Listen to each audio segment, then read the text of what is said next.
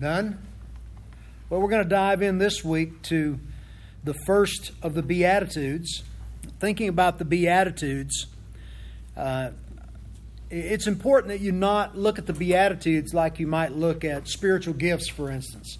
You know, spiritual gifts, we know that one person may have a particular spiritual gift and someone else may have another one. There may be people that have obviously shared spiritual gifts or they overlap. That's not true with the Beatitudes. The Beatitudes are all intended for all Christians. Okay? So all of us, each one of us, should have these attitudes, these Beatitudes in our lives or be growing in them as we move forward. They offer a vivid description, in fact, of what the Christian life is meant to be. So when you read the Sermon on the Mount, Jesus is telling you what His followers should look like, what they should be like. And the Beatitudes are a condensed version of that. So all Christians are meant to manifest all of these characteristics. It's not right to think of them being, okay, Sam's going to be poor in spirit, and Charles is going to be one of those who mourns, and I'll be one of the meek, and Bob's going to hunger and thirst for righteousness. That's not the way to think of it. That's not helpful.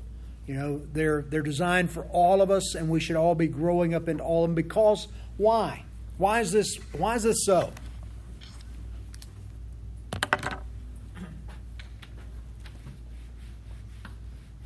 They're describing everything that Christ is. That's right. I read that as again with the focus of Matthew really being on Christ coming in and fulfilling old law and bringing in and establishing a new kingdom, and then this happening shortly after John the Baptist is saying, "Behold, the Lamb of God." I tend to look at these as Jesus saying, "All right, here's how I'm going to do that. Here's my characteristics. I'm going to give you the Holy Spirit later on. This is going to empower you to carry out and put into practice all these things that I am. And then there's going to be blessing to follow." That's right. I mean, you think about it, God's plan for us as Christ followers is that we what? Be conformed to the image of Christ. That we be as Christ is. So you're right, spot on. Jesus is saying, you want to follow me? This is what you look like when you follow me. Blessed are the poor in spirit. Blessed are those who are meek. Blessed are those who hunger and thirst after righteousness. He's describing himself. He's giving us a profile, and it's to apply to all of us. We have a tendency to think of each other. We know that we're all distinct and different. We all have different personalities. We have different strengths and weaknesses that comprise who we are. And we tend to think that way. We tend to look at things that way. But it's a mistake to do that in this regard when it comes to the Beatitudes, the Sermon on the Mount. Because these things are possible in our lives by a work of what? Grace. You mentioned it, the Holy Spirit. The Holy Spirit fuels and provides these things in us. And so you think of them as seeds growing up and producing fruit in us. And not something that is equipping us for ministry like the spiritual gifts are. Yes, ma'am. When he says, "Blessed are the poor in spirit," what is being poor? We're going to unpack that in just a minute. Just bear with me. All right? I want to kind of set the tone for the Beatitudes, and then we're going to jump into what does it mean to be poor in spirit. So in reality, some people display certain ones more than others. Somebody may display meekness more than someone else, but the difference is between maturity in that area, ripening, development, growth in that area. It's not that one person's going to be meek and another person's not. Okay, moving on. So what we're saying here is that these descriptions do not point to natural tendencies in us, but that they are a work of the Holy Spirit in all believers. The attitudes and actions are caused and fueled by God's grace working in believers. These descriptions or beatitudes illustrate powerfully the difference also between Christians and non-Christians. Okay? Now this just logically makes sense, right? You've got a person here that's got the Holy Spirit in them, and he's producing things like we see in the Beatitudes: meekness, righteousness,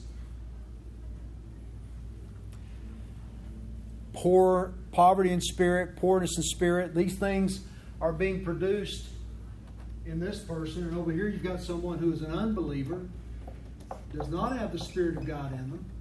If the Beatitudes are a work of the Spirit, then a person who's not a believer can't have them, right? They may have natural tendencies in those areas, but they're not a work of God's grace in them. That make sense? All right. You brought out last week the idea of being counterculture, and the Beatitudes display on the one hand, the culture of the Christian, whereas for the unbeliever, exactly the opposite of those characteristics. Right. In fact, thinking about that countercultural thing, you've got the stream that is this culture, and it's going in this way, and so it's got characteristics. A lot of them are dark, a lot of them are ugly, a lot of them are things that all of us are uncomfortable with, awkward with. The person who is in Christ is going against that. He's distinct from that culture. We're in it. We're in it because we're part of this world, but we're to be distinct because we have the Spirit of God working in us and producing these beatitudes, these characteristics, these descriptions that make us totally different from what's going on in the world. And, if you pay close enough attention, even with someone that may live a moral lifestyle, okay? Someone may be living a moral, good lifestyle. They're not reflecting the culture necessarily. But the Spirit helps us discern whether that person has the grace of God causing that to affect in their lives, or is it just a natural tendency? If you spend any time discerning at all, you can see that. You hear it in their conversation. Okay? So you can mimic these somewhat in a natural way. Somewhat. Now, personality influences a lot of that. If you're a pugnacious personality, you're never going to be meek, are you? In and of your own strength. But when someone comes to Christ, even a pugnacious personality environment, this person can end up becoming a meek person. A gentle person.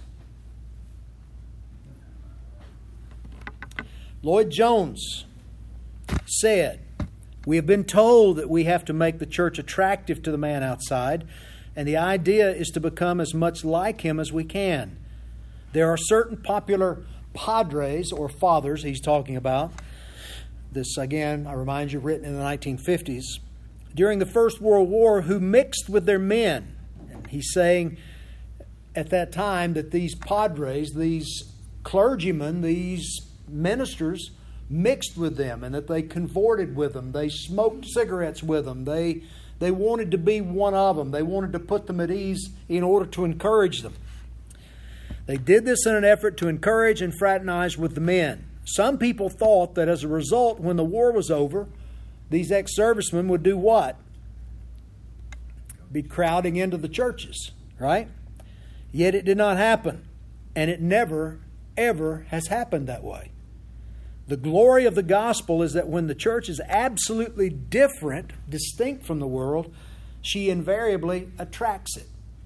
So, being counterculture means standing out. That's when God uses the countercultural Christian to draw attention to His grace in order to draw the person out of the culture to be countercultural.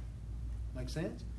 If everybody just looks cultural, everybody looks like the culture around them, then, people are running around, they're swimming and drifting in despair because they know they're all in this thing together and there's no hope.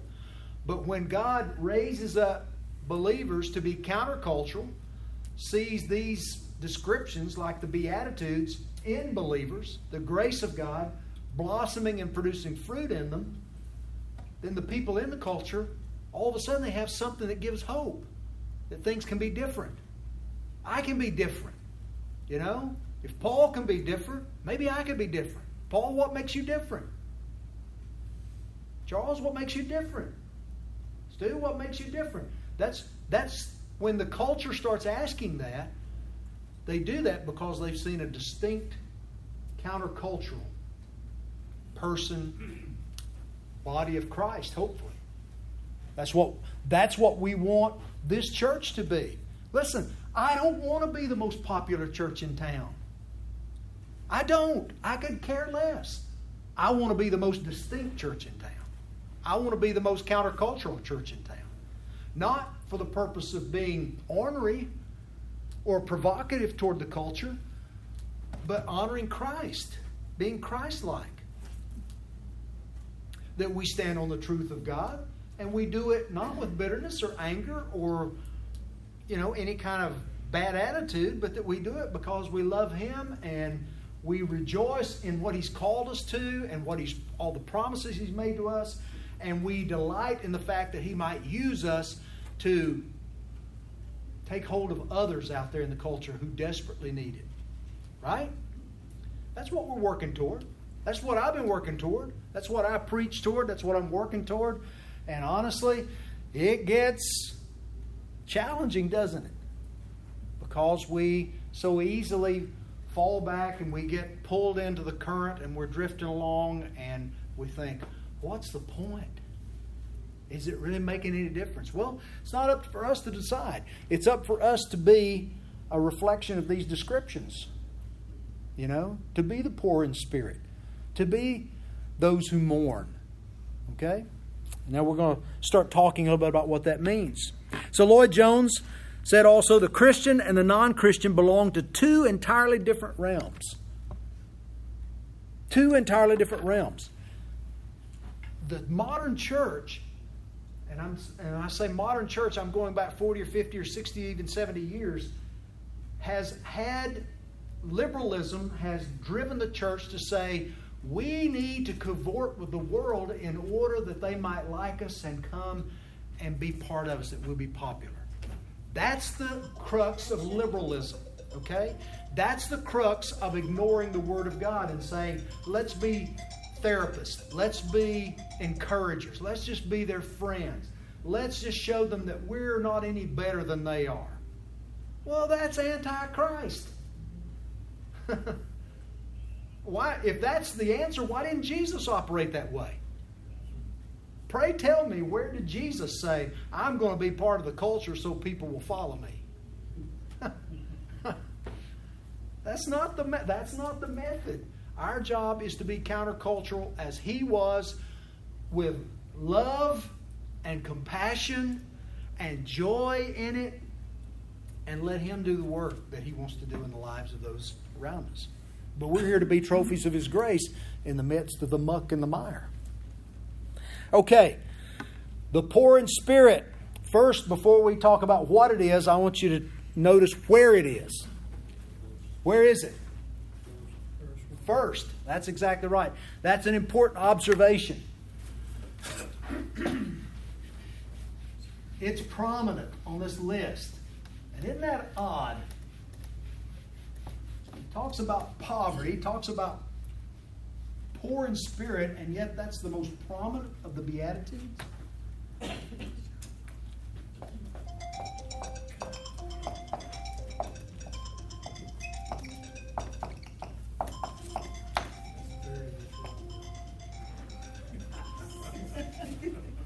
Poor in spirit. It's prominent on this list. It's first. Why do you think that's true? Speaks of selfishness, Okay. self-focus. Okay.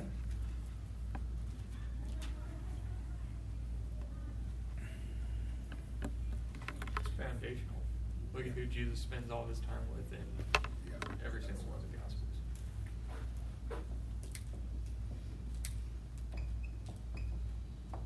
This is the entry point. This is the entry portal. Nobody is a real believer without being poor in spirit. Nobody's got a prayer of being any of these other things unless he is first poor in spirit. That's the entry point. It's prominent. It's here for a reason. Matthew puts it down here first for a reason. Or Jesus preached it and said this one's first for a reason. These others won't come unless the first one is in place. Order is important in the Beatitudes. And it's going to continue to be important as we move through the rest of them. It's the fundamental characteristic of the Christian and the citizen of God's kingdom. All the other characteristics are, in a sense, the result of this one. Okay? All right, let's talk about Lily's question. What is it?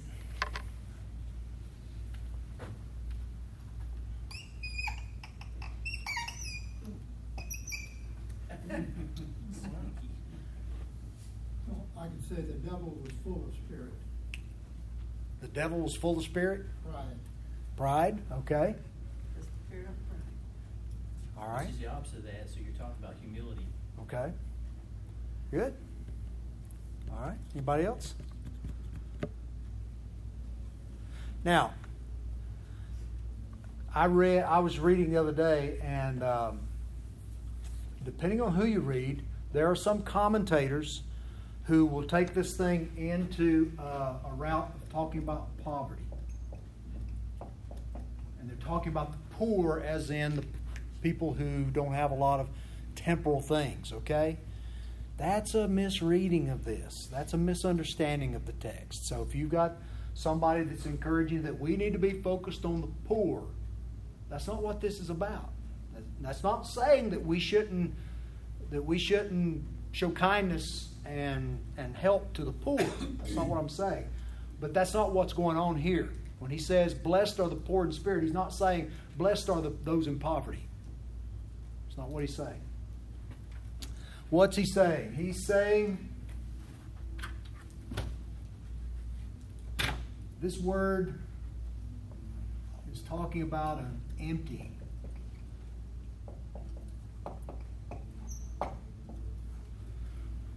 Emptying of the Spirit.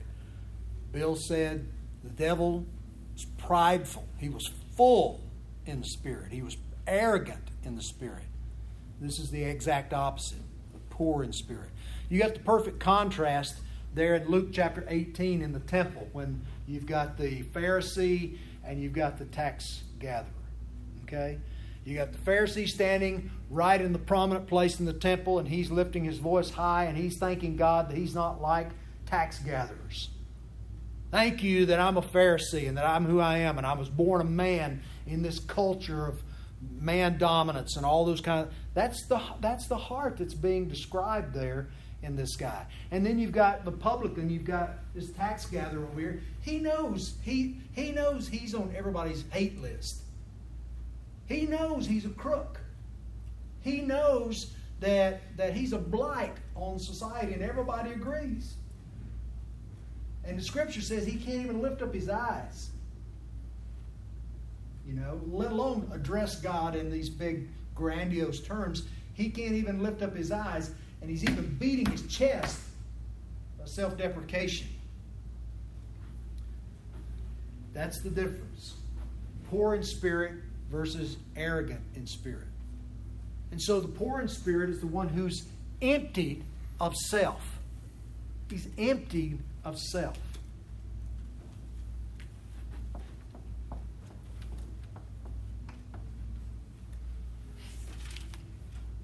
And what's important to note,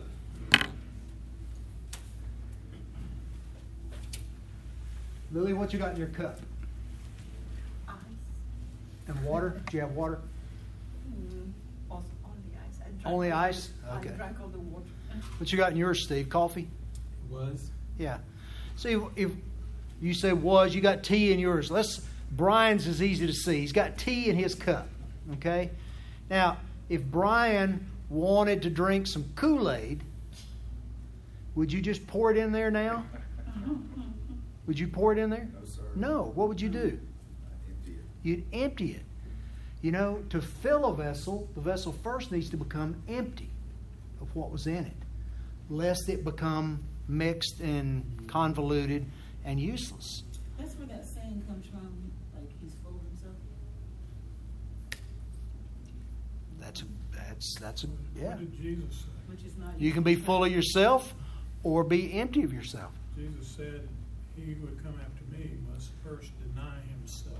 Yeah. And that's following. Isn't that the challenge we each have every day? Moment by moment, denying ourselves. When the guy cuts you off in traffic and you feel in that self rising up and saying, hey, you don't know who I am. How dare you? Isn't that what's going on? So in order to not let it get to you, you have to deny self. Okay? Deny self as being worthless or empty or, not worth the outrage. Who am I to be outraged because someone got in front of me? Or someone took the last parking space that I had my sights set on? Or, the everyday things that we deal with all the time. And the emotions, the thoughts that run through your head when those things happen. And are we poor in spirit or are we full of self? Are we dying to self? Most of you, if you're like me, you're trying to kill self all day long. I mean, honestly, it's a full-time job with me, right? I bury him, he comes right back up out of that grave and wants to be right in the middle of things. Human nature. But being poor in spirit, sorry? I said it's human nature. It's human nature. And it's our that society struggle. tells us that's what we should do. That's right. It's the struggle between the new nature and that old flesh that keeps wrestling, won't die. He's dead, but he don't know it yet. It's what the man said, the farmer, somebody asked him, they said, what happens, when you cut a chicken's head off and it starts running around the barnyard? Is he dead or not? And the farmer said, that chicken's dead, he just don't know it yet. Right? And that's the way we are if we're in Christ. We're dead. We died to Him. We died with Him to our sin on the cross. But we're still living in this flesh, so we don't quite know it yet. So poor in spirit, being empty of self in order that we can be full of Christ, that we can be full of His Spirit. That the grace of the Spirit of God may work in us and produce these beatitudes, these descriptions that are of Christ. Lloyd Jones again says there's always two sides to the gospel. There's a pulling down and a raising up. You've got to pull down, empty the Spirit in order that it can be raised up in Christ. Poor in spirit really is just another way of saying what? Yeah.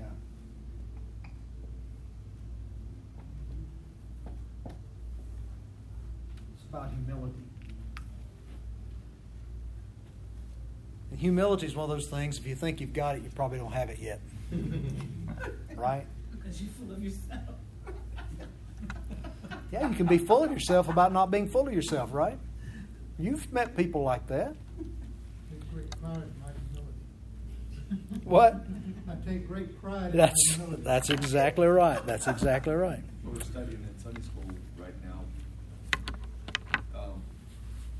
We just finished talking about David. Now we're talking about Solomon. The difference between having a whole heart for God and having half a heart for God. Yeah. Or being conscientious of what you're doing for God. That was Ananias and Sapphira's problem, wasn't it, in Acts 5? That they made a promise to sell a piece of land and give all the proceeds to to the communal care that was going on with the new church.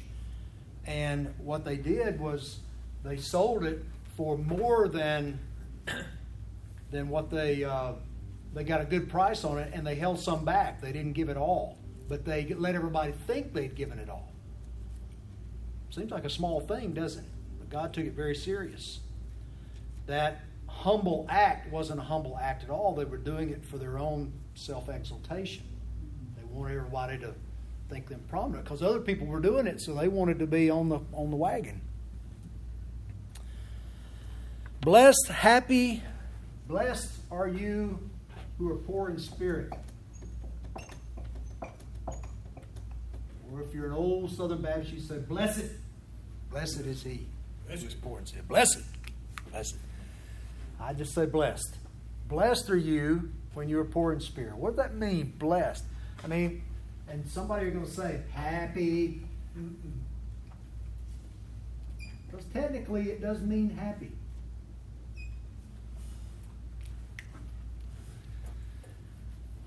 But there's better ways to think about it. I would say favored.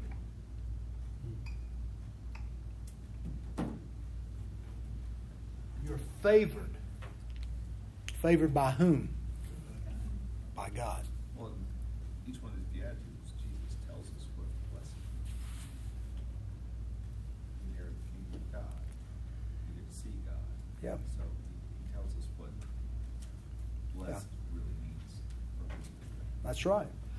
But if you listen to somebody who does a technical word study on this this word, they may come back with happy, and when you get into the mixtures that are our present culture and its connotations, that's not a good look for us believers, you know. Happy, happy, happy. You know. Everybody wants to be happy, but I'd rather be joyful than happy, because happy changes with circumstances, whereas joyful is there because it's a person working in us through his presence, and that is Christ. Favored by God, approved by God, accepted by God. This is a blessing from the Father. Blessed are you of the Father when you are poor in spirit, when you're humble, when you are described with humility. Blessed are the poor in spirit. Why? For theirs is the kingdom of God. For theirs is the kingdom of God. According to the Wall Street Journal, there's a new fad among top-level business executives. It's called humility. Imagine that one. The article titled "The Case for Humble Executives" explores the business benefits of this once unpopular leadership virtue. The article notes, among executives, humility is the flavor du jour. Says Fred Hassan, a former CEO of Shearing Plow Corporation, and or is that Plow? Shearing Plow? And author of a book on leadership. Companies increasingly prize humble leaders because they listen well, admit mistakes, and share the limelight. Recruiters and coaches say the servant leadership model promotes collaboration, says Dale Jones, Chief Executive of Recruiters Diversified Search Incorporated. Of course, there's one major problem with humble pie. You have to actually become humble. Apparently, fakes abound, like the former lieutenant of Krispy Kreme, as in donuts. According to one observer, he took the limelight. He didn't understand the humility part. After everyone discovered he was merely faking humility to get ahead in business, the Krispy Kreme board fired him. As one business expert noted, if you have to act humble, it won't work. You either are or you're not. Right? And usually if you think you are, you probably aren't. God's concerned about poverty of spirit, or ultimately a man's attitude toward himself. This is about, go back to Linda's point, full of himself or not, but what is your attitude toward self?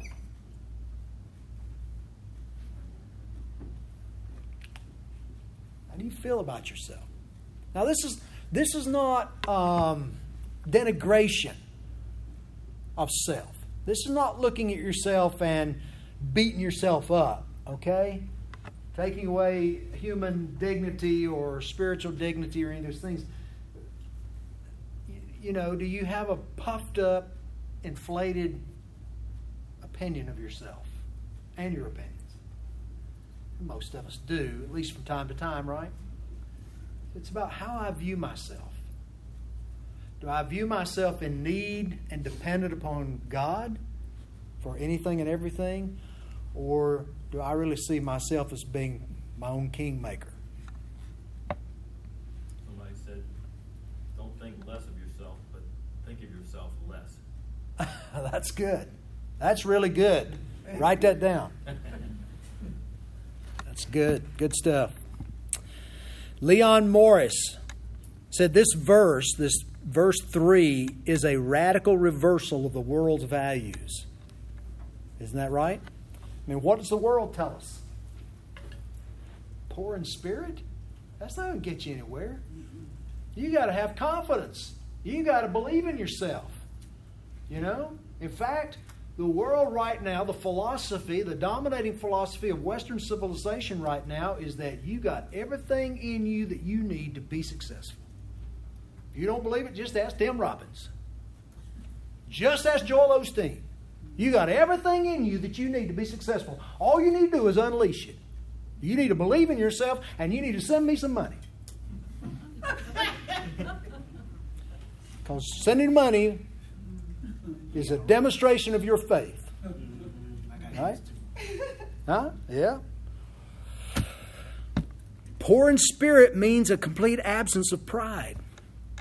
Complete absence of pride and self-reliance and self-assurance. It means having a consciousness that we are nothing in the presence of God. We can only produce nothing. Awareness and acknowledgement, we are utter nothingness, according to Lloyd Jones. All right, let's think about some examples quickly. Moses. Exodus chapter 3.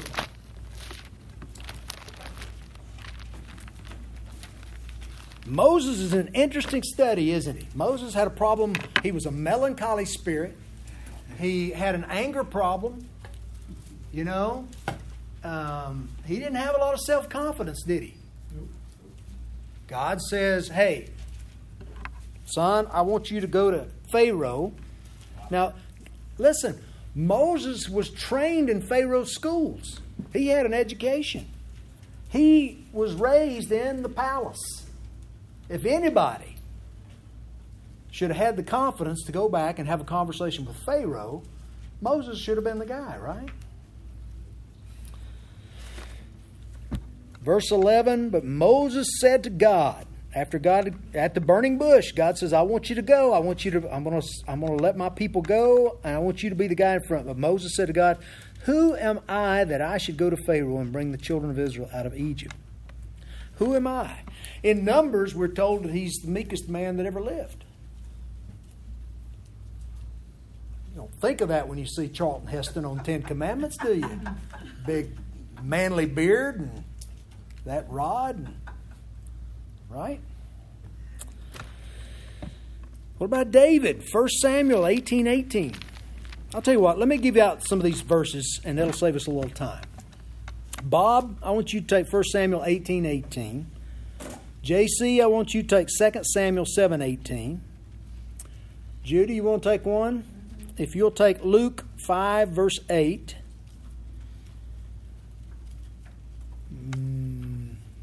Brian, take 1 Timothy 1:15. Steve, Matthew 15:27. Linda, Isaiah 57:15. Paul, if you'll take Isaiah 6, verse 5. Phil, Isaiah 66, verse 2. Bill, Jeremiah 1, verse 6. Shirley, what did I just say? Jeremiah 1, 6. Did I give that one to you? John 3:30. Kenneth, you want to take Matthew 8:8? Mary, if you'll take Proverbs 22:4.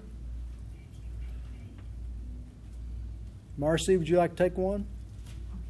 Matthew 18:4. And Gene, take Luke 18:14.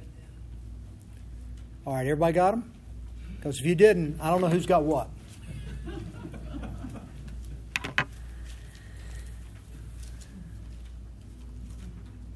Okay, you ready? 1 Samuel 18:18. But David said to Saul, "Who am I, and what is my life or my father's family in Israel, that I should be the king's son-in-law?" Yeah, so what Saul is giving him one of his daughters to marry, and David says, "Who am I?" Guy's been picked to be the king, right? He's next in line. Humility. David's another one of those, like Moses and like the rest of the characters we in Scripture, a lot of confusing parts, right? One minute you think God says he's a man after my own heart, and the next minute he's committing adultery and having a man killed. Okay, JC, 2 Samuel 7:18. Again, David. From the time that I appointed judges over my people Israel, and I will give you rest from all your enemies. Moreover, the Lord declares that the Lord will be back to you by house. Okay. All right, Judy. Luke 5:8. And let's see, but when Simon Peter saw it, he fell down at Jesus' knees, saying, "Depart from me, for I am a sinful man." Okay, remember that? I mean, Peter's another one of those. Impetuous, compulsive, prone to anger, but he had moments when encountering Christ that he was struck down and emptied. This is one of them in Luke 5:8. The night he denied Christ is another one where he was devastated by the reality of what he had done that night. Probably a few hours before that when Jesus, said, "Who do men say that I am? Who do you say that I am? Thou art Christ, the Son of the living God. Blessed are you, Simon Bar-Jonah, because flesh and blood has not revealed this to you, but my Father who is in heaven." Peter's all proud. The next moment, Jesus is talking about dying, and he's like, "You're not going to die." And Jesus said, "Get behind me, Satan." Down he goes again. Mount of Transfiguration, same thing. On his face before Christ. So we see that tug of war, self and spirit, all the time in Peter's life. But Peter was a man who could be humbled, and was very often. Let's see, 1 Timothy 1:15. Here is a trustworthy saying that deserves full acceptance. Christ Jesus came into the world to save sinners, of whom I am the worst. Yeah, this is the Apostle Paul, right? I am the chief of sinners, he said. Philippians 3, he talks about everything that he's accomplished, and he was a very accomplished man. Education, he was somebody. If Peter hadn't been called by the Lord, historians believe he would still have been somebody noteworthy in history. That's how talented and equipped he was. And yet, he says, it's all just rubbish. All these things I've accomplished are rubbish in the light of knowing Christ. Very humble. Matthew 15:27. She said, "Yes, Lord, yet even the dogs eat the crumbs that fall from their master's table." Remember this woman came to Jesus, have a conversation. Jesus said, "Look, you're not even a Jew. You're of a Gentile. You're a dog." Use that terminology, and she said, "But even the dogs eat the crumbs from the table." It's audacious humility. That's a real interesting contrast there. Isaiah 57:15. For thus says the one who is high and lifted up, who inhabits eternity, whose name is holy. I dwell in the high and holy place, and also with him who is of a contrite and lowly spirit, to revive the spirit of the lowly, and to revive the heart of the contrite. Yeah, God says, I'm high and lifted up, and my interaction is with those who are contrite, brokenhearted, poor in spirit. Isaiah 6:5. And I said, Woe is me, for I am lost, for I am a man of unclean lips, and I dwell in the midst of a people of unclean lips, for my eyes have seen the King, the Lord of hosts. Isaiah 66:2. All those things that mine hand made, and all those things that being, said the Lord, but to this man will I look, even to him that is poor and of a contrite spirit, and trembleth at my word. Jeremiah 1:6. Sovereign Lord, I said, I don't know how to speak. I'm only a child. Jeremiah cried all the time. I mean, he had a hard ministry. The people would not listen to him. He preached his guts out and they wouldn't listen. And he said, Lord, I want to quit. And yet, he had this cauldron of flame burning inside of him. And he says, I can't speak. I can't do it. He was a poor in spirit. John 3:30. He must become greater. I must become less. John the Baptist, right? Matthew 8:8. And the centurion replies, Lord, I am not worthy to have you come under my roof, but only say the word, and my servant will be healed. Yeah, centurion, Roman soldier, commander over a bunch of troops. He's a hard man. He needs Jesus to come and look at his, was it slave? Slave or son? Servant, yeah. Come and look at my servant. He's sick. He's dying. You know, do something. Jesus said, where's your house? And he said, oh, you don't need to come to my house. I know what it means to have authority. All you need to do is speak and they'll come. But very humble spirit before Christ. So un-Roman-like. So un-soldier-like. Proverbs 22:4.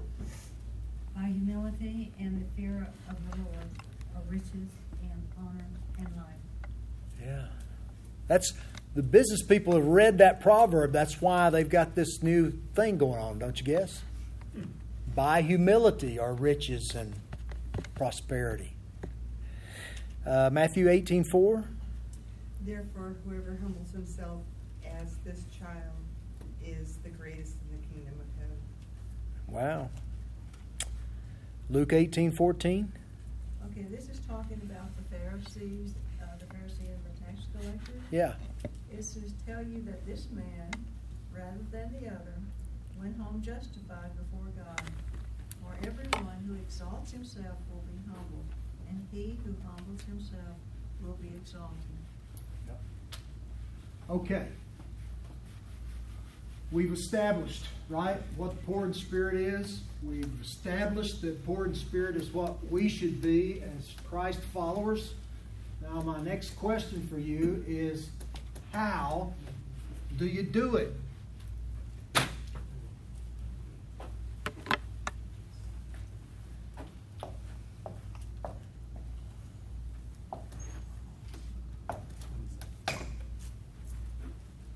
How? This is what we should be. How does it happen? We just are. Fruit of the Spirit. Fruit of the Spirit? Yeah, I mean, right. But there's something that's common in Scripture that you see with people that are poor in spirit. Something precedes their poverty of spirit. And where does that brokenness come from? There has to be a confrontation.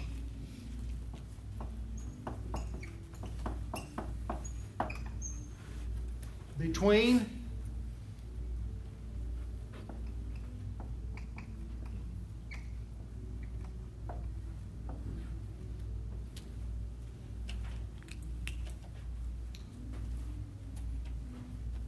there will never be poverty of spirit. There will never be poorness in spirit until I'm confronted by the Holy God.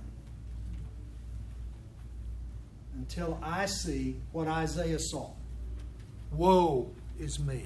I am undone. That's what he said. I am undone. You know, when we compare ourselves to each other, hey, I can look pretty good next to Bob. Or maybe Bob looks pretty good beside me. You're forgiven. I'm just kidding, Bob. Lighten up.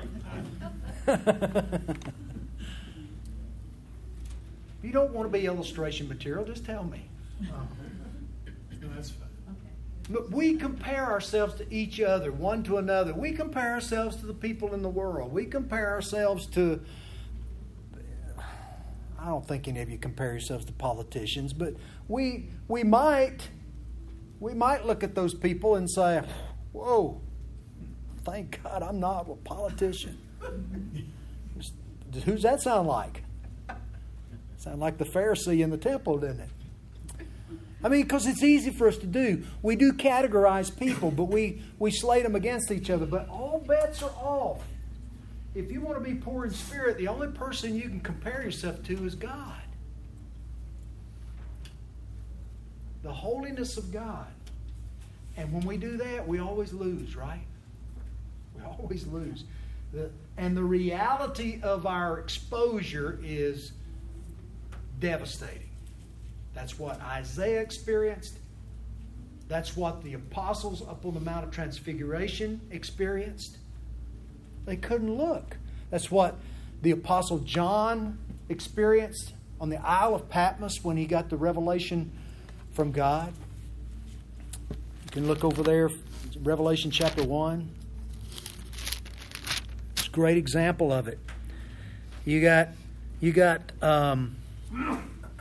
I am the Alpha and the Omega, says the Lord God, who is, who was, who is the Almighty. I, John, your brother, partner, he's writing. He comes down to verse 17. He's just seen. I turned to see the voice that was speaking to me, and on turning I saw 7 golden lampstands.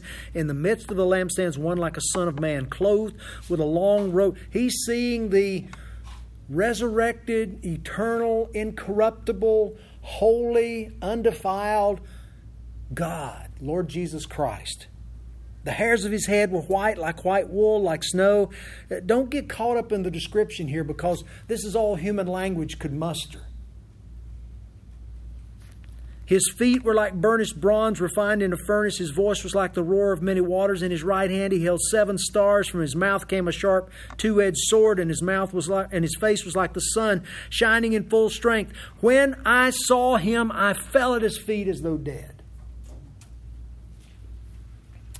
This, it always amazes me when people talk about, when I get to heaven, I'm going to ask God this. Sure you are. Sure you are. Yeah. After you get up off your face, if he lets you do that. We do not understand the magnitude of the holiness of God. We do not understand it. It's beyond our comprehension. But in order for us to be poor in spirit, we have to be confronted by the holy God. We have to come to a realization that he's holy, I'm not. It doesn't matter how many degrees there are down here on the south side of the North Pole, right? It doesn't matter, because it's so far removed from the God pole, the holy pole, that it doesn't matter. But I have to own this gap between what is holy and what is not. Woe, I'm undone. That's the only route to a poor in spirit. That's the only route to humility.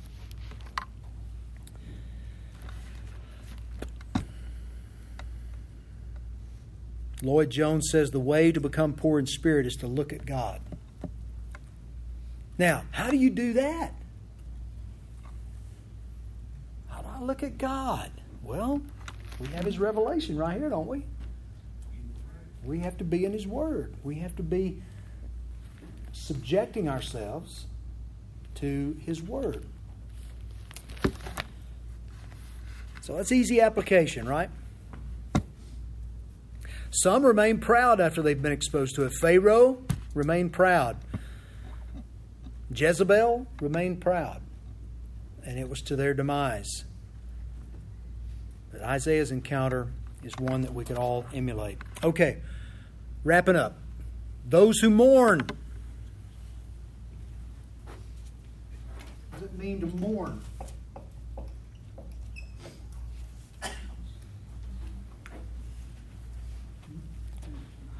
It's one of those words we're not very acquainted with, right?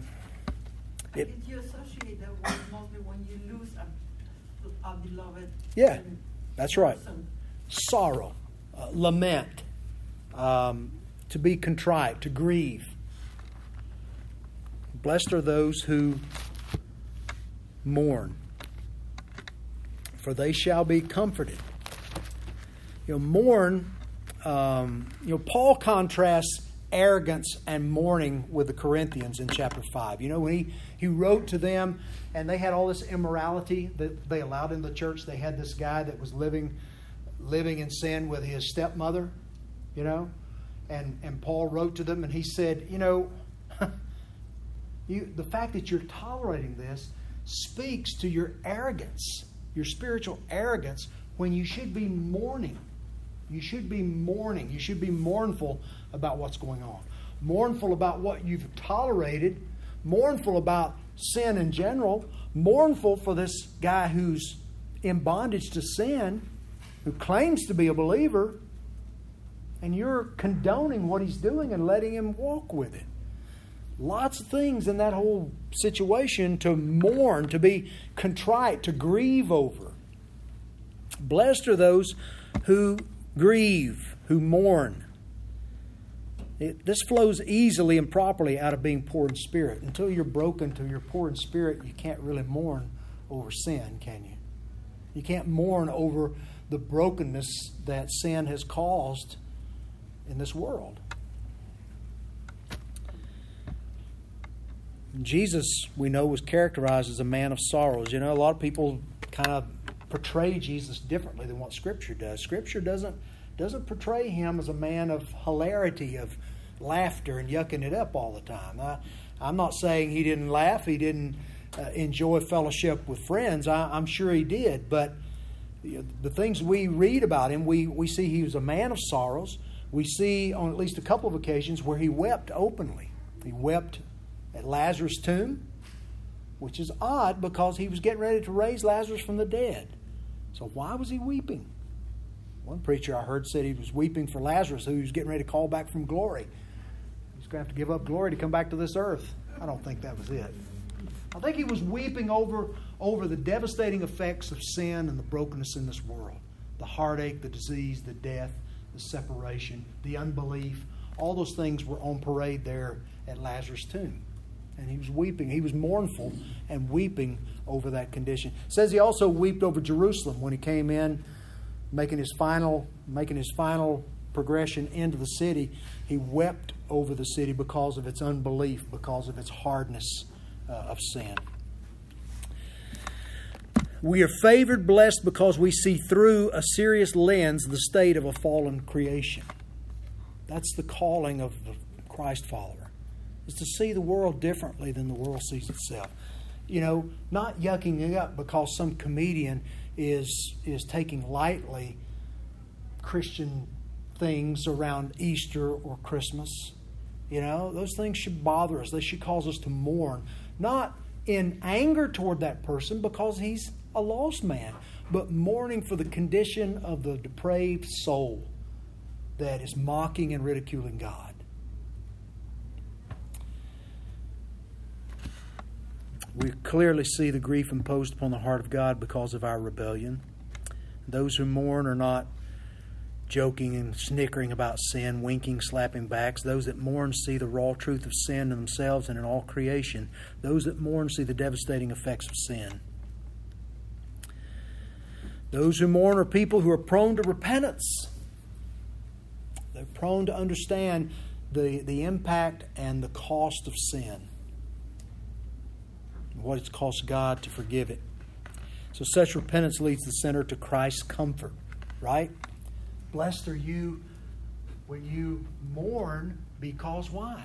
Because you are comforted by Christ. So when you mourn, when you grieve over sin, it's the comfort of Christ that renews the spirit, that brings healing, that brings strength to persevere, that tells us the better day is coming. The kingdom is already, but not yet. So we are comforted in Him. Blessed are you when you mourn, because of the comfort of Christ that is yours in Him. This is why we can be satisfied and content, even in our mourning. It brings us into the arena of Christ's comforting forgiveness. Okay. Questions? Comments?